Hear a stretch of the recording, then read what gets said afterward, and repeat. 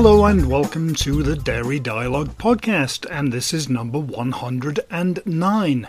I'm Jim Cornwall, editor of Dairy Reporter, and we're about to go into another lockdown. The main reason for that is that we're in a county with a larger town, so it's really their fault. It definitely won't be as severe as the first one. Schools are staying open and we'll still be able to go shopping, but I already wonder if there'll be no flour, bread, toilet paper and pasta like the last time around, or if people will have learned the lesson from the last one. It's allegedly supposed to last until December the 11th, and it will probably be wet until then anyway, so no one will want to go out. It seems to be pretty much the same story everywhere, although I think most people are now clinging to the hope of the vaccine. I wonder where I'll be on the list of priorities. Still lots of questions, of course, like will it be something we have to take every year, but at least it's on the horizon, and we might be able to travel again in the not too distant future.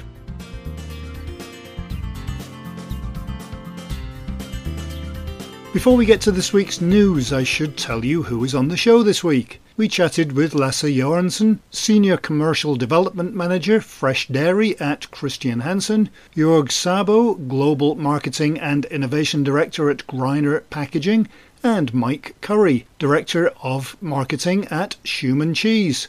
And of course we have our weekly look at the global dairy markets with Liam Fenton from StoneX. For some reason there seems to have been a lot of virtual events this last little while, both expos and webinars, and plenty more of them coming up. I think we're just going to have to wait and see what the spring brings when it comes to live events, but at least it's been busy, and so let's get to this week's news from the industry. We had an interesting article on sustainable packaging. What does the future hold for dairy products? The Sealed Air Cryovac SVS45 for cheese packaging is now available. Kerry received approval for probiotic health claims in Brazil that the company said creates new market opportunities. And we also had some reactions to another big question, which no one can really answer at the moment, and that's what a new potential US administration means for the US dairy industry. Also in the US, the Real California Milk Snackcelerator is down to the final 4, and we had details on the 4 companies and their products. Hopefully an interview on that coming up shortly. Not today though. The DBA Dairy Strong event has more details, including the speakers and programs, and some unfortunate news is that the UK's Ice Cream and Artisan Food Show will skip a year and be back in February 2022. It's a very friendly event, that one I always enjoy. Optima has launched a new infant formula machine, and UK retailer Tesco is changing its cheese packaging to save 260 tonnes of plastic each year. Canadian dairy company Saputo has received government funding to help implement measures to keep going during the pandemic, such as PPE and workstation separation. And speaking of government funding, here in Scotland, the government has agreed to pick up the tab for the school milk programme. It was originally paid for by the EU, but the UK is leaving the EU, and the UK government hasn't agreed to pay for it, so the Scottish government will. When it comes to Brexit, 52% of people in the UK voted for it back in 2016, but in Scotland 62% voted to stay, so there's a bit of tension there. And for the first time in a long time, polls here are suggesting there's a majority of people in favour of independence, so who knows how that will go. Never a dull moment. We had a roundup of a few new products on the dairy aisles as it's getting to the holiday season, and the Innovation Centre for US Dairy and the EPA announced a Memorandum of Understanding. New SPX flow detectable valve seats improve dairy safety. A study has found no benefits of dairy foods for blood sugar reduction, and there is a new report by the Global Coalition on Aging and Nutrition on the role of nutrition in COVID-19 recovery, aging and health, which is very interesting, and we should have an interview about that for you as well on the podcast soon. You can read all of these stories and many more at dairyreporter.com. Okay, let's get to this week's guests. Christian Hansen is launching its next generation premium cultures, which the company says helps producers achieve their strategic goals. Whether they want indulgent high-texture yogurt with fewer additives, or to improve margins by reducing the need for expensive skim milk powder, or to create healthier premium yogurts with the optimal amount of probiotics. To tell us more about the cultures is Lasse Jørgensen, Senior Commercial Development Manager for Fresh Dairy at Christian Hansen. I wonder if you could first start with giving me the background on the new premium launches. Sure, Jim. I'm really excited about the new premium cultures that we are launching now. So they are the perfect partner for fresh dairy producers committed to excellence. The launch features some exciting improvements of two of our most popular ranges, the YoFlex and the Nutrish. You might already know the YoFlex cultures, as they are known for high texture and mild flavor, while they obtain the ability to produce premium yogurts. And then we have the best documented probiotics, BB12 and LGG on top. And what was the reason for creating the new cultures? Well, in a time when food is prepared and eaten at home more than ever before, dairy producers compete to win the favor of consumers. And while taste is the primary differentiator for many dairies, most of the successful players in the industry understand that texture is the other half of the equation. And in a recent consumer study, we actually found that texture is number one purchasing motivator for consumers when buying yogurts, after value for money, of course. So to help producers, we have produced these new cultures, the YoFlex premium cultures, to help them meet consumer demands. And what do these new cultures address? Well, while taste and texture is important motivators for consumers when selecting yogurts, value for money remains the most important factor. And in order to offer consumers these indulgent yogurts at an affordable price, the dairy industry is constantly under pressure to stay competitive and improve their productivity in their operations. So to help producers, we have developed these next generation premium cultures. And these cultures are unique because they give this exceptionally high texture and reduce the need for expensive milk powders. How does it help to reduce costs? Yeah, we know that the fresh dairy industry is under constant pressure to remain profitable in a landscape with increasing costs. I mean, over the last 4 years, we have seen a 50% increase in skim milk powder prices, and players in the industry must continuously improve their productivity in order to remain competitive. And adopting these new cultures can help with this, enabling them to simplify their recipe and achieve optimal texture. So choosing the YoFlex premium, producers can reduce the cost of milk powder while maintaining the high level of texture that most consumers are craving for.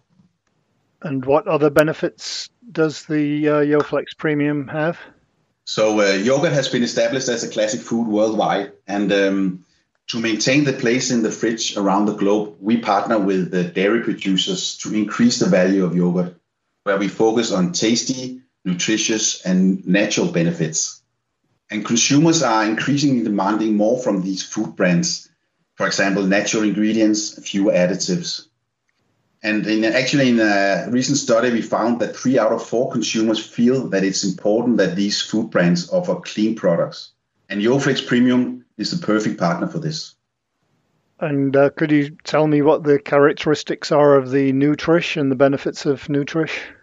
Sure. We are launching 3 new Nutrish premium cultures that includes the best documented probiotics, the BB12 and the LGG. And the Nutrish cultures have been optimized to deliver our probiotics at the right level throughout shelf life. This makes them real probiotics and the perfect partner for healthy yogurts with great taste and texture. And what would the main differentiators be to other products on the market that are already out there? Yeah, apart from the fact that Nutrish cultures are the best documented probiotics, you get a fast and resilient acidification. This allows you to maintain a safe yogurt production, and there is no delay in the acidification, and it brings you to a safe pH, which enables you to control your food safety. In addition, you get a robust texture development and a mild taste in the yogurt. And how are these improvements on what you already have in your portfolio? So we have taken the texture development in yogurt to the next level. This enables fresh dairy producers to improve their margins by reducing the use of skim milk powder and texturizers. In addition, you can combine this with our enzyme solutions like NolaFit for sugar reduction or our bioprotection solution, FreshQ. So it all comes together into one healthy yogurt. And so for the consumer, will they notice a difference? And what would that difference be in the end product? Yeah, that's a good question, Jim. I think that consumers will feel a difference when they taste the yogurts. I mean, consumers, they feel it's important that brands offer clean products without compromise on taste and texture. And we know that consumers are willing to pay a premium for that. Are we going to see at some point more in this particular portfolio? Oh, yes, sure, Jim. These YoFlex and Nutris Premium 10 cultures that we are launching now is just the first in a series of premium cultures that is a perfect partner for yogurt producers in North America, Latin America, Middle East, Africa, Asia Pacific, and Europe. So we will launch cultures in different segments of the yogurt category, both in frozen and freeze-dried format. So stay tuned. Do you have different cultures for different parts of the world, or is it just one product that you sell globally?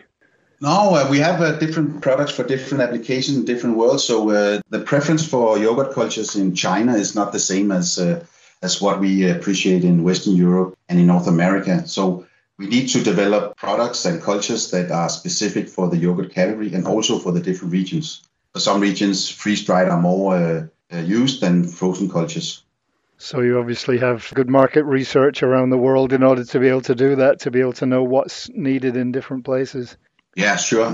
We are very dedicated to getting close to our customers. So we have regional application centers and local application centers close to the customers so that we understand what is going on in the market and have close collaboration with our customers. And this enables us to develop the culture specifically for the needs of our customers around the world.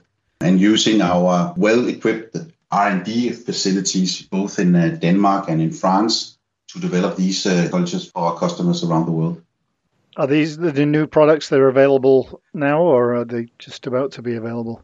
Yeah, so the Premium 10 cultures, both in the YoFlex and Nutris range, are available now. Customers can reach out to their local Christian Hansen representative and can obtain cultures for trials and projects. We very much like to do partnership with our customers to further develop their portfolio with these new cultures. Have you tested any of these with commercial companies, or is it all done in-house? So since spring, we have been doing field trials with development partners, mostly in Europe, but also a little bit around the world. So we have been testing these at, I think it's around 5 or 7 customers been testing those cultures, and we have had positive feedback on cultures so far.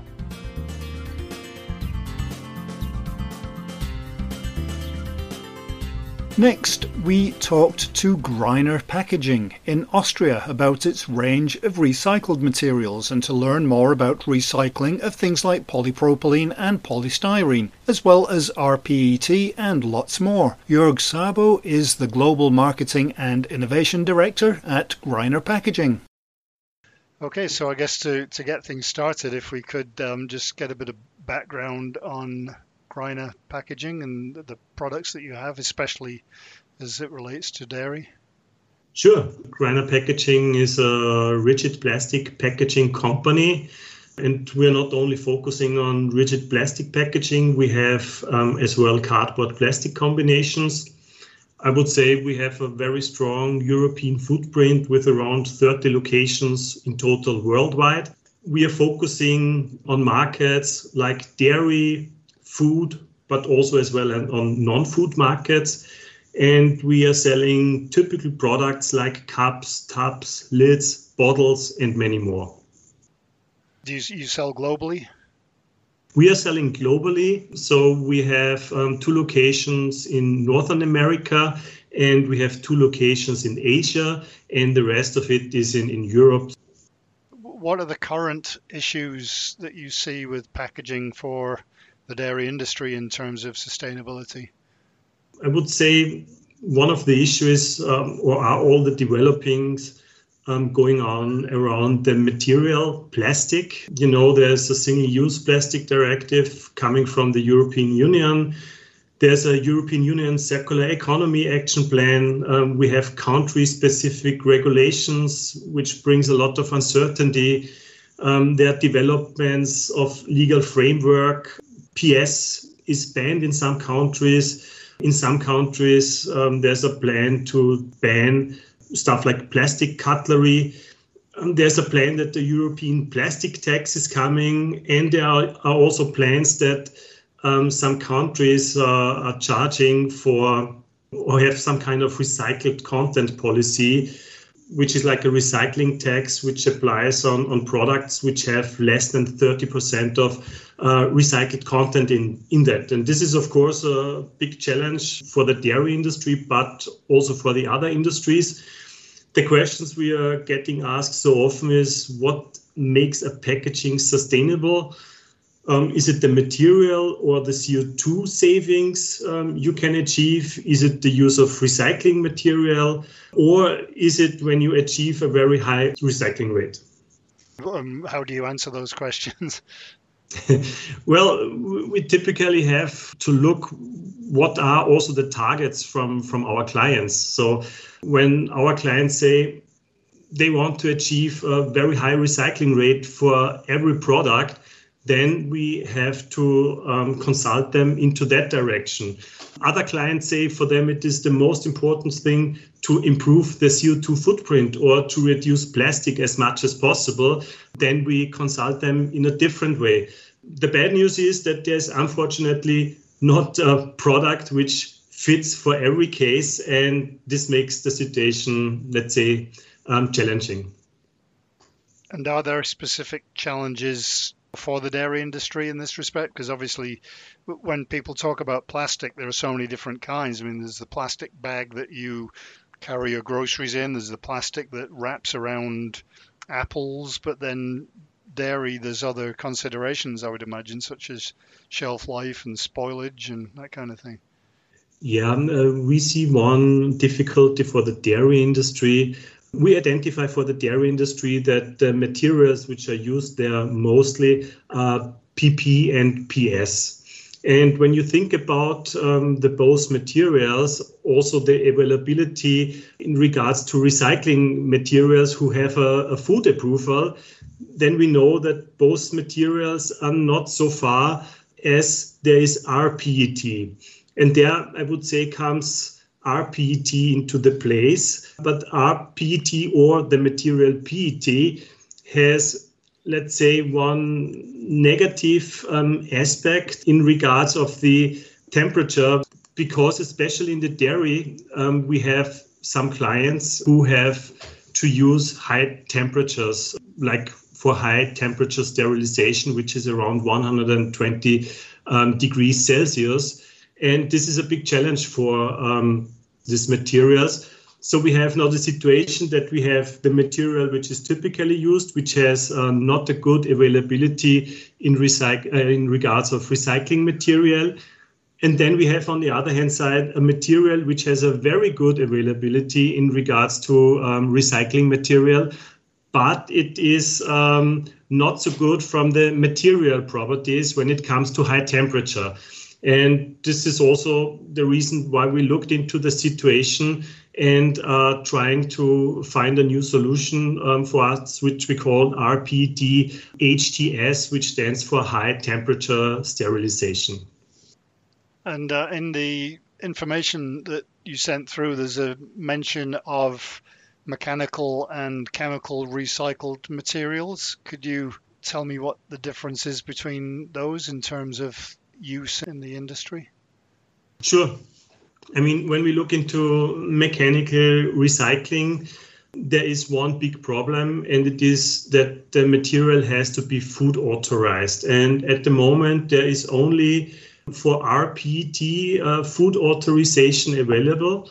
For the other two materials, which are used mainly in the dairy industry, PS and PP, there is at the moment no solution on the market for mechanical recycling, but there are solutions coming soon. And what I can also say around mechanical recycling, because of the process, it has a better CO2 footprint than the chemical one, because the chemical needs more energy to the recycling process. And so how is Greiner addressing some of this? What are you trying to achieve? Well, it's always our ambition to never focus only on one solution. It doesn't matter if we talk about decoration technologies, if we talk about production technologies. Our idea is always to focus on many different things. And therefore, we are also looking, when it comes to the recycling material, into different directions. We make tests with chemical and as well as mechanical recycling materials, but we are also trying renewable material, or we are even trying social plastic, which is also an interesting part, especially when it comes to a brand story, where it is a perfect fit to combine it. Important for me is that we are following in Greiner a customer-centric approach. Like when you asked me before the question, what is now the most sustainable packaging? I told you the answer is not so easy, and it depends on the client. And we also see it into the direction of the materials. So we always check what are the requirements of our customers, what kind of product they are trying to fill into the packaging. And when we know all the information, then we try to propose the best solution for them. For us, it's always important that on the client side, there are as less as possible changes in the filling process, and also as less as cost possible. Do you work with the dairies directly on their own products, or do you do it all in-house in your own facility? Well, I mean, first of all, we have to do it in our productions to produce the packaging. But then as a next step, our clients have to be involved, because when we only produce the packaging and we don't test it on the filling lines, make some further tests with the product inside the packaging, then we don't see the result. So I would also say one big challenge is that you have the right material in the right quantity and quality. And especially when you look into the availability of recycled material, then this is a really big challenge. And when you think a few steps further, when you see that there are recycling taxes coming, which mean when there's a packaging producer selling the package to a brand owner, and he is using like less than 30% of recycled content in his packaging, then he has to pay taxes. And then there comes the challenge when the material is not available in the market or has no food approval, because sometimes material is available, but there's simply no food approval available. And what is also a big challenge, of course, with the recycling material, that unfortunately the prices are very high. So when you compare it to virgin material, the prices for recycled materials are very often twice as expensive than a classically virgin material. And this is something which has to be solved. What kind of work are you doing on recycled PP and recycled PS? Well, no matter if we talk about rPET, rPS, rPP, we make trials. For rPET, for example, we make trials together with partners from the dairy industry, and there we test the high temperature stability during the filling process, for example. When I go to rPS, here we have, for example, a nice project together with Migros Industry, where we have produced already PS cup from mechanical recycled material, and they have filled in their food already. But for example, the situation around the materials are everywhere different. On the rPET, we have to solve some technical issues. On the rPS, RPS, mechanical recycled topic, for example, there are some other issues who have to be solved, like that the materials is getting food approved, and it is getting only food approved when there are some tests going on where you can evaluate if it's good enough or not. And how long do you think it will be before we get to see some of these solutions in the marketplace? Yeah, again, depending on what kind of material we are talking about. When we talk about the rPET HTS solution, I would really we can see the first solution in the market around the second quarter of next year. When we talk, for example, about RPP chemical recycled projects, I can tell you already that we have a product going into the market right now. But here we have the challenge that the availability is still not very good. So we can use the material we have for some projects, but it is still not possible to serve the whole industry with that kind of material. And when I look into RPS, here we have maybe a bit longer time frame behind it. And like the test we have made together with Migros Industrie in the Switzerland, we see here this product available in the shelves earliest 2022. Of all of these, which is the ideal solution, or is it a combination of all of them?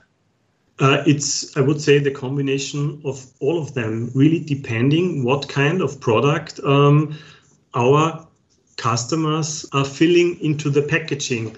For example, when we talk about customers who are using duo cups, who are very popular in the Switzerland, for example, then RPS is for them the best materials, because you have to crack the packaging and to open it.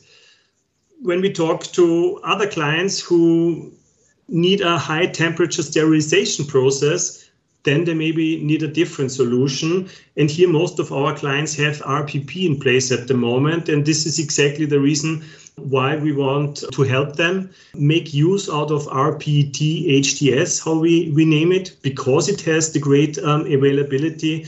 But as I've said, it's not easy to say rPET HTS is the only solution on the market. You have to really look into the product.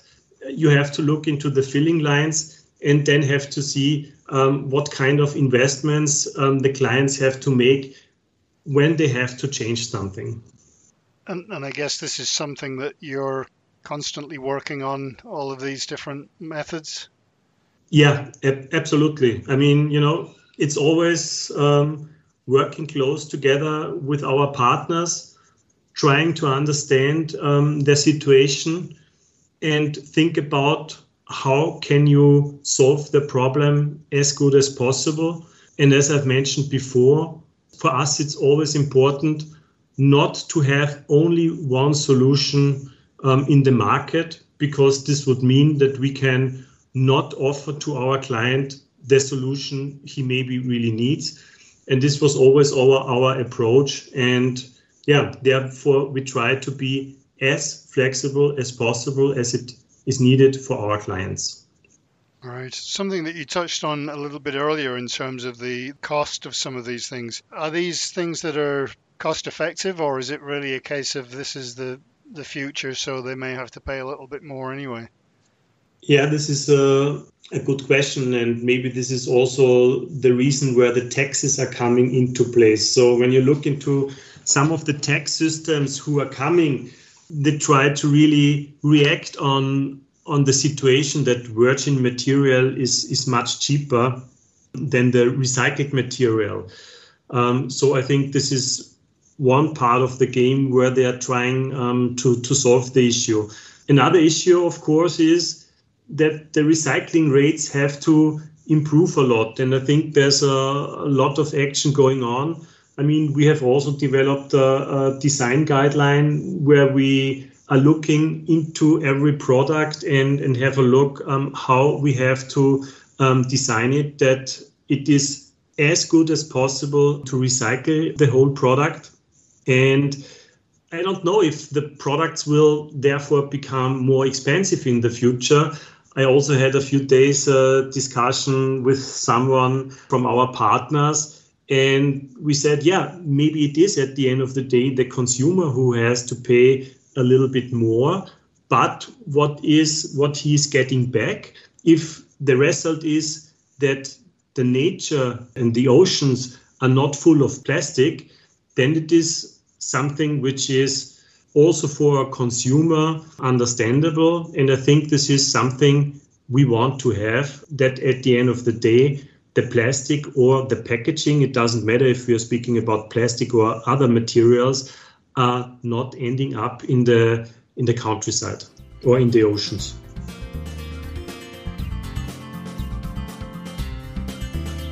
And now it's over to the US for a conversation with Mike Curry, Director of Marketing at Shuman Cheese. The company produces the Cello brand, and in an effort to help consumers learn more about cheese, it's launched a Facebook Messenger chatbot that can answer questions about cheese.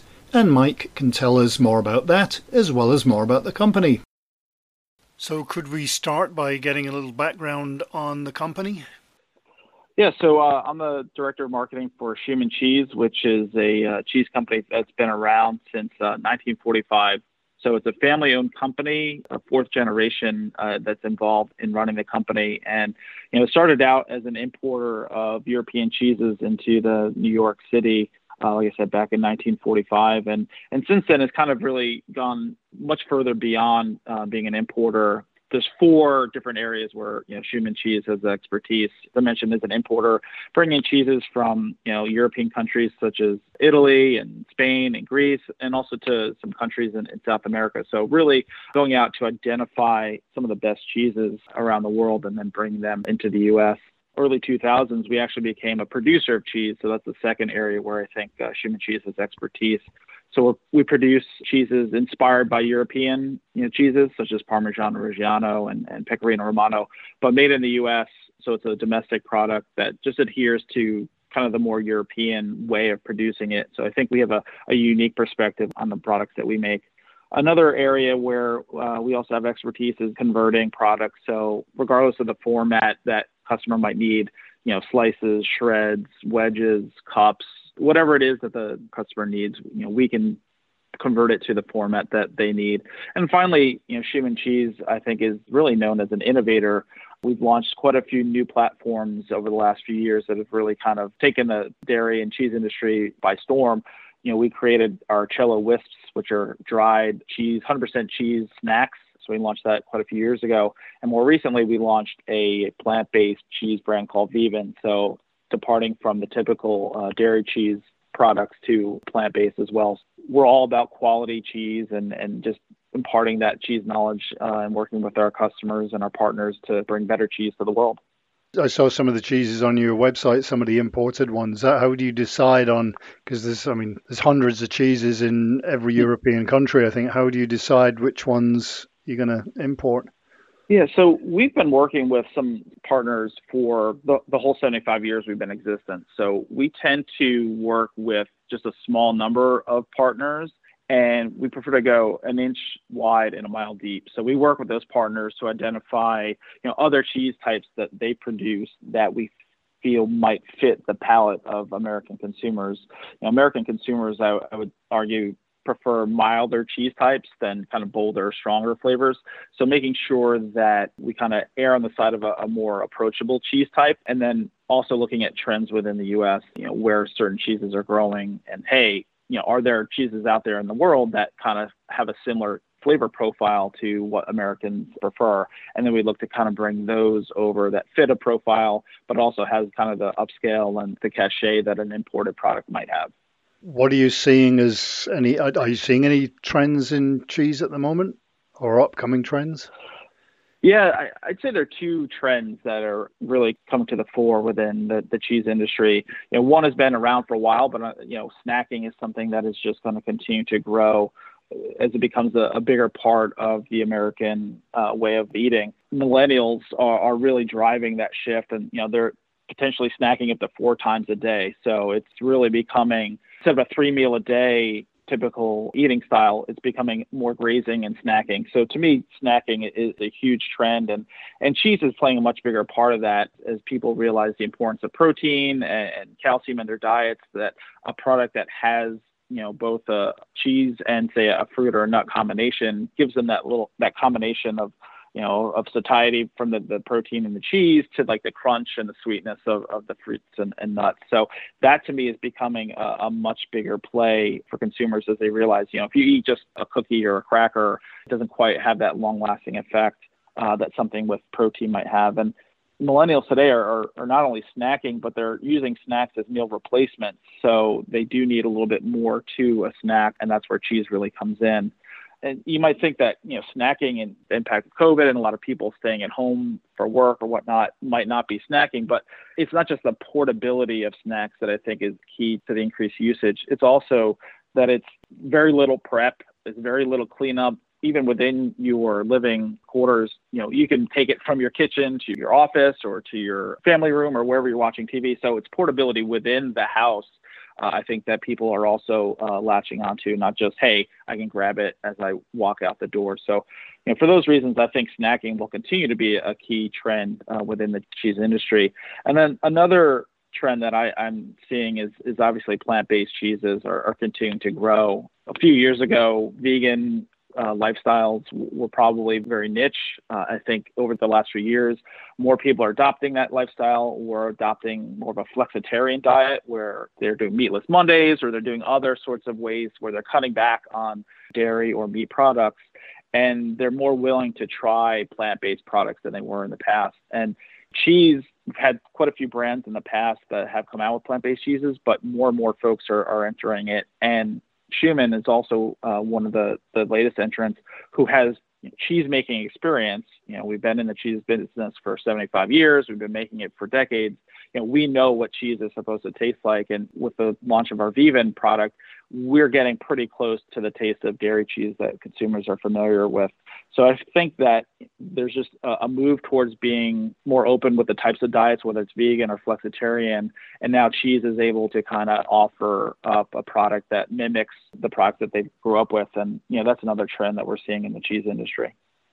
Has the pandemic affected cheese sales or your business? It has affected the entire cheese industry for sure. And certainly our business has changed quite a bit. I'd say that in the U.S., there's really just been a shift from eating out of home and say restaurants and cafeterias to more eating in home. And that certainly shifted the products that are being sold and where they're being consumed. So, the food service industry might be down quite a bit, but, retail, grocery stores, the cheese industry is seeing quite a bit of a lift there. So not sure what the final result is, but it's more of a shift in sales and where people are consuming it as opposed to, say, a drop-off in cheese consumption. Another area that I'm seeing from a marketing perspective is how people approach the specialty cheese section, where demos are typically how they learn about new cheeses and how to pair cheeses, and live demos in-store sampling is just not happening during COVID for safety reasons. So we've had to kind of shift our marketing mix away from in-store demos and finding other ways in which we can help educate our consumers and help educate shoppers so they can learn more about the category and feel more confident in the products that they're buying. So one of the tactics we're utilizing now are more virtual demos in store. So we'll have kind of a kiosk where the products are on display, but there's signage there. There's a QR code where people can scan and learn more about it. So rather than having that one-on-one interaction with the person, you're kind of doing it more on your own and scanning to learn more about the product before you make that purchase. So that's just one new tactic that we're utilizing, during the COVID pandemic. Another tactic that we're utilizing more is, social media, where we have fans who like the brand, who like our products, and we send them new products that we've recently launched to get their input and then have them talk about it. Because, when a brand says, hey, this product is great, try it, there's some skepticism. But when your friends have tried it and they're talking about how great it is, you're a little bit more willing to try it. So we're leveraging our social community to kind of get that social proof out there that, hey, these are great cheeses and they're recommended and endorsed by people that have credibility. And, that's where people are kind of replacing that live in-store sampling demo as a way to understand more about the cheese and are they going to like it or not? All right, my friend tried it. They liked it. I'll give it a shot. And I think that's kind of where we're now going with our support in terms of dealing with the pandemic. You mentioned the fact that in the US, consumers have a specific palate. Do consumers have a good grasp of the different variety of cheeses available? And specifically, you have cheeses that they may not have heard of. Do they have a good grasp, or is it really essential that you do communicate with them on what they're like? Well, the U.S. Cheese market is fairly unique, I would say, from places that I've seen in Europe, where we have two sections in the store where consumers can buy cheese. We have cheese in the dairy section where you buy your milk and eggs, and those are more commodity type cheeses like a cheddar or mozzarella, very mild and very safe, I would say, cheeses. And then people can live their whole lives and only think that those are the cheeses available. But there's another section of the store in our deli department that we sell specialty cheeses, and they might not even know that that section exists or that we sell cheeses in those areas. So that's a whole new area that consumers might not be familiar with. And, it's kind of, I would say, up to me and folks in my position to kind of help show these new consumers that there are a whole new world of cheeses out there, whether they're imported from other parts of the world or they're kind of, unique cheese types that we make here domestically or more premium or upscale cheeses, kind of just let them know that that area exists, and also to kind of let them know what all those cheeses taste like or what they are used for and why they're different. There's just so many different cheese types within the specialty cheese section and so many different brands, so many different formats. It can be quite intimidating for someone who's new to the category. And typically in the past, what you would do is if you went there, you could ask someone, say, hey, what does this cheese taste like? What does this pair well with? But fewer and fewer stores have, what are known as cheesemongers where, they can answer those questions and kind of help lead shoppers in the right direction.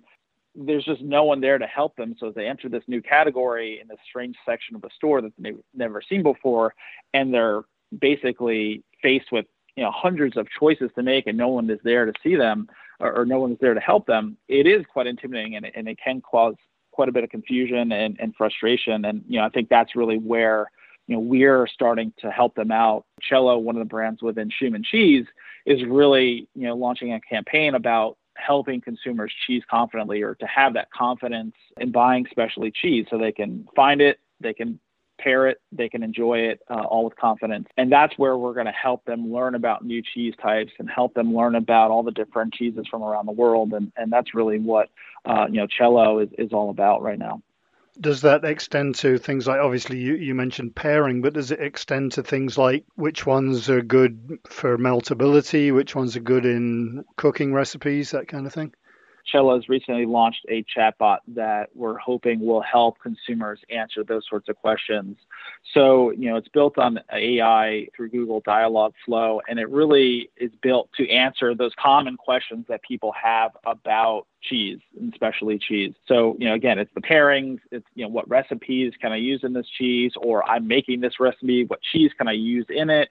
So it's really all those basic questions that, novice cheese lovers might have. And, we're helping arm them with those tools to kind of figure that out on their own. As I mentioned, there's no one in the store these days to help them answer those questions. So we're giving them basically kind of a cheesemonger in the palm of their hand through their mobile, where they can ask those questions and really understand and learn more about cheese types and learn more about pairings and recipes and all sorts of interesting things. Yeah, it was kind of what caught my eye about the whole thing was this chatbot, because I think people are now getting used to them popping up on e-commerce sites, although I must admit some of them get a little bit frustrating because if you ask them a question that's slightly different, you get the strangest of answers, or they just repeat the same answer 4 or 5 times. But what kind of questions can and can't it handle?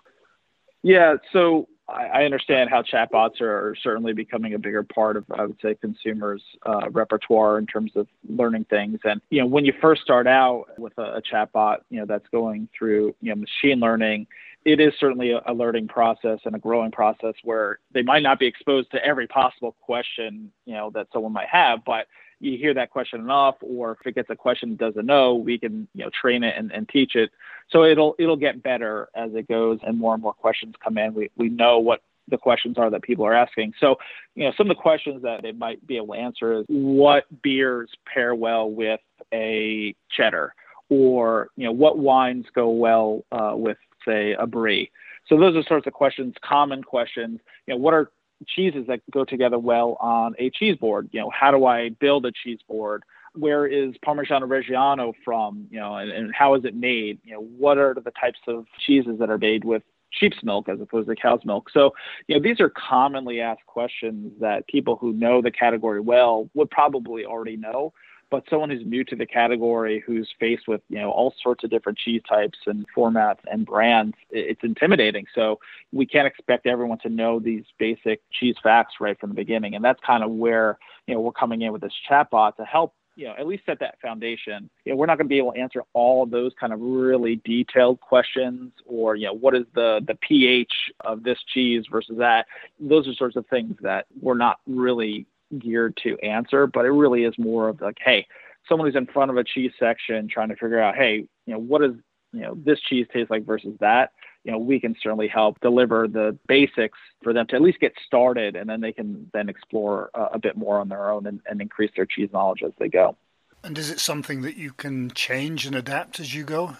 We can certainly teach the chatbot to kind of respond in the right way. And, we've used, I mentioned Google Dialogflow is what we're using to power this. And it does its best to kind of answer in a way that feels like it's intuitive, like it's almost like a person who's answering, because, it is quite frustrating to ask a question where maybe you misspell a word, or you don't ask in the proper way, or you forget the question mark and it doesn't know what to do. It doesn't, it's just kind of like, it spits out garbage or whatever. That could be frustrating because it's like, this isn't helpful at all. But, again, as we continue to use the chatbot, it'll learn and it'll understand different ways that these questions are being asked, and it can then provide better answers, and it'll just provide a better experience overall. So it's still early days, and we're excited to see a lot of the questions that are coming in. So that'll help us better understand who our consumers are and what questions they have and the needs that they have in the category, where their frustrations are, and that helps us just be better at responding to them and answering the questions, or creating products that fit more with what they're looking for. And it's just a great way for us to learn, but also for our consumers to learn about specialty cheese. Obviously, we've got some skin in the game in developing this, that we want consumers to hopefully migrate towards Cello products. But, we answer questions about products that we don't have, or we don't produce, or we don't even import. We just want people to just understand the category more, whether they buy our products or not. If they're more confident in buying specialty cheese, then we'd be pretty happy. You were mentioning how it works in terms of the answers. If it gets to a point where the answer isn't sufficient, or they want more information, are they able to kind of ask an actual question through email or through messages if they get to that point? Yeah, there are a couple of things that we can do with those. Obviously, there's an opportunity for them to go to our website, where there's, a whole host of information about the cheeses we offer. We have a whole host of blogs and things that answer typical questions. But at some point, you dig enough and you don't get the answer that you want. You do want to talk to a live person, or talk to someone who can kind of really understand what you're getting at. So there is an opportunity for them to then email to our customer service team, and we typically get back to them within 24 hours. So it's not as automatic as just answering a question of the bot and getting that immediate response, but it will be a thorough response, and it will certainly answer the question that they have, hopefully to their satisfaction. How do consumers access it? Is it through Facebook?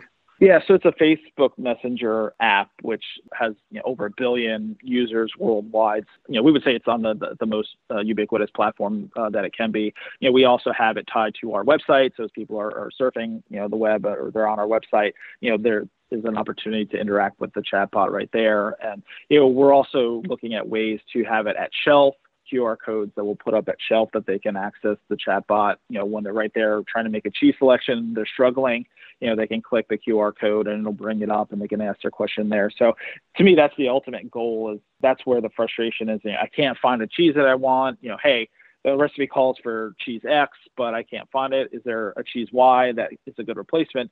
That's really where you need to have this at your disposal.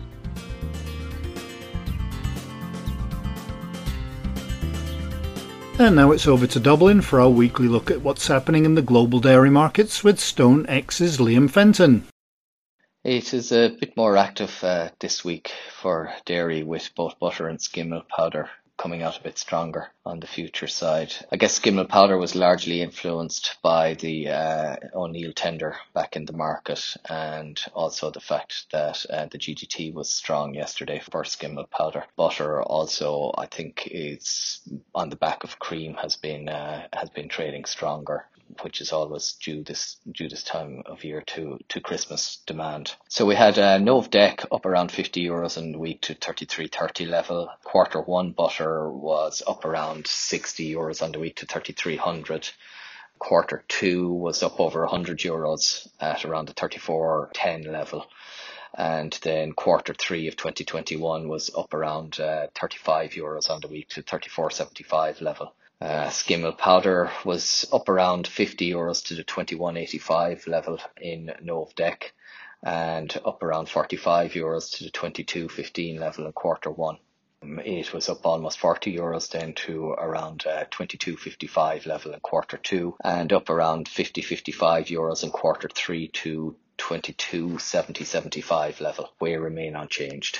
Thanks, Liam. We'll talk to you again next week. StoneX, formerly INTLFC Stone, provides risk management and margin hedging programs and services, as well as OTC hedging tool and M&A advisory services to the global dairy industry. And that just about does it for another show. I've already got 3 interviews done for next time and another 7 interviews lined up for the next week, which will keep me busy, but it's always nice to talk to people. And it's nice to have choice for the podcast too. I received an email from our head office this week to say I've not used up all of my vacation days for 2020, so I'm going to be working 4-day weeks for a while, which is great other than having to cram all the work into 4 days instead of 5, so I'll probably end up working anyway, which is fine when you consider that we're in a lockdown and with never-ending rain. So, on that note, I hope where you are, you have a great week, stay safe, take care, and, as always, thanks for listening.